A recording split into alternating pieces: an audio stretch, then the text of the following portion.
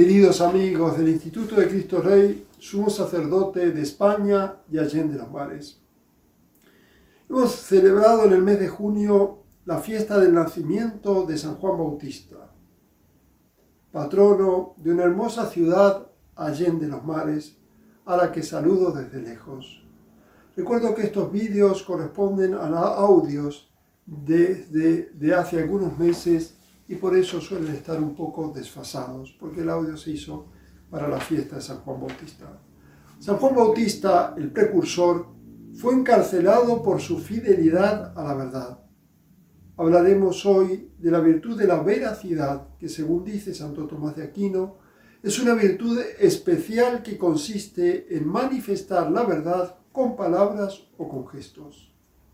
Todos sabemos que Jesucristo era el camino, la verdad y la vida, y que también llamó al demonio padre de la mentira. En otras partes habla de la luz y de las tinieblas. La verdad es la luz, la mentira son las tinieblas. En Mateo 5:37 dice que vuestro hablar sea sí, sí, no, no. Todo lo que excede a esto viene del maligno. En el Evangelio de San Juan, capítulo 18, versículo 37, dice Jesucristo a Pilatos: para esto he nacido y para esto he venido al mundo, para dar testimonio de la verdad. Todo el que es de la verdad, escucha mi voz. Estamos hablando de la virtud de la veracidad. Tendremos que hablar también después de la verdad y que los hombres tenemos la obligación de seguir la verdad, sobre todo en materia religiosa.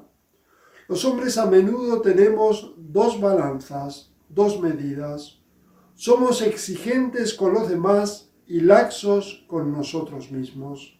Nos quejamos de que nos mienten, de que nos engañan, de que nos manipulan. Nos quejamos de la falsedad, de la hipocresía. Nos quejamos, y muchas veces con razón, que el mundo en el que vivimos es el reino de la mentira. Pero solemos caer también nosotros en cosas semejantes que procuramos justificarlas con ropaje de bondad o de virtud. Decimos que son modos de expresarse, de interpretar, mentiras convenientes, mentiras necesarias, mentiras piadosas. La hipocresía, cuando somos nosotros, la llamamos habilidad o diplomacia.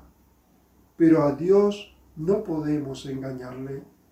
Pero lo cierto es que cuando decimos la verdad somos hijos de Dios, que es la verdad. Y cuando mentimos nos hacemos hijos del demonio, que es el padre de la mentira. La mentira es condenable por su misma naturaleza y no solo por las consecuencias negativas que puede acarrear.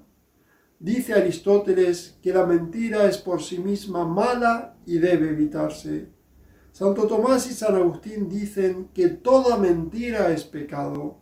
La mentira tiene una importancia considerable en nuestra vida, puesto que quien miente una vez, todos conocemos la famosa historia del pastorcito mentiroso, pero quien miente hace perder la confianza. Mentir, por ejemplo, en la propia familia, el padre hacia los hijos, los cónyuges entre ellos, los hermanos entre ellos o peor a sus padres, destrozan la confianza y todos debemos mantenernos fieles a la verdad. Una mentira, como una pequeña hormiga, puede destruir y hacer caer grandes árboles, porque destrozando la confianza, destroza todo. Acabo con el Evangelio de San Juan, capítulo 8, versículo 44. Vosotros sois de vuestro padre el diablo y queréis cumplir los deseos de vuestro padre. Él era homicida desde el principio y no se mantuvo en la verdad porque no hay verdad en él. Cuando dice la mentira, habla de lo suyo, porque es mentiroso y padre de la mentira. En cambio a mí, porque os digo la verdad, no me creéis. ¿quién de vosotros puede acusarme de pecado?